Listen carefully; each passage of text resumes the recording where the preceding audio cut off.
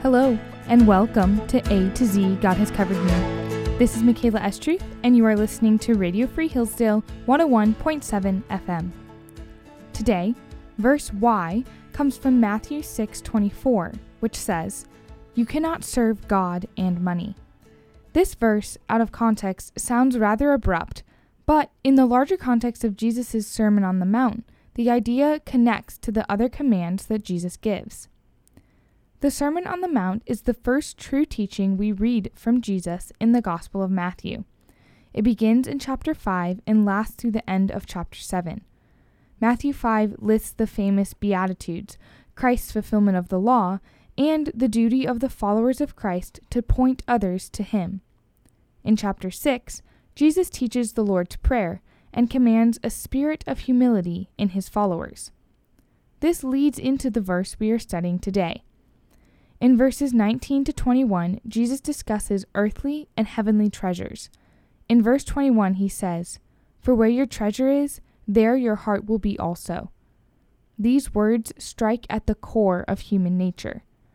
Created by God, who is love and goodness. As humans, we naturally love and seek community and satisfaction. What we value and desire occupies our hearts. This is why Jesus says in verse 24 of chapter 6, "No one can serve two masters, for either he will hate the one and love the other, or he will be devoted to the one and despise the other. You cannot serve God and money."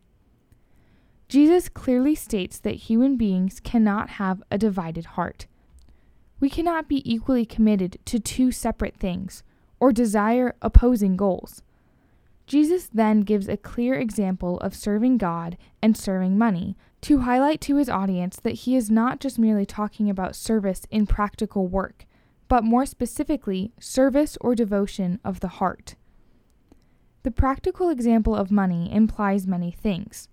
One may not be in love with money itself, but the things it brings: status, luxuries, comfort. The idea of money goes beyond the physical object and strikes deeper at the longings of the heart. Paul discusses these desires of the heart as bonds that enslave us to a master, whoever we are serving. He says in Romans 6:16-18, "Do you not know that if you present yourselves to anyone as obedient slaves, you are slaves of the one whom you obey, either of sin, which leads to death, or of obedience, which leads to righteousness? But thanks be to God that you who were once slaves of sin have become obedient from the heart to the standard of teaching to which you were committed, and, having been set free from sin, have become slaves of righteousness." The ironic juxtaposition of the terms slave and free show the truth of God's great grace. We are weak in our own strength and cannot escape the temptation of sin. But Christ sets us free so that we have newness of life and walk with Him, our hearts desiring to serve Him because we love Him. However, our hearts are easily distracted by worldly temptations. James writes in James 4:4, "Do you not know that friendship with the world is enmity with God?" As followers of Christ, we must daily deny ourselves, deny this world, and seek after God's love, which is the only love that satisfies. God commands in Deuteronomy 10:12, "What does the Lord your God require of you? But to fear the Lord your God, to walk in all His ways, to love Him, to serve the Lord your God with all your heart and with all your soul, and to keep the commandments and the statutes of the Lord, which I am commanding to you today for your good."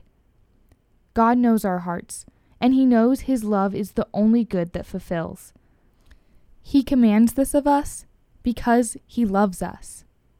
Focus your heart on Him today. Thanks for listening to A to Z God Has Covered Me. I'm Michaela Estruth, and you are listening to Radio Free Hillsdale 101.7 FM.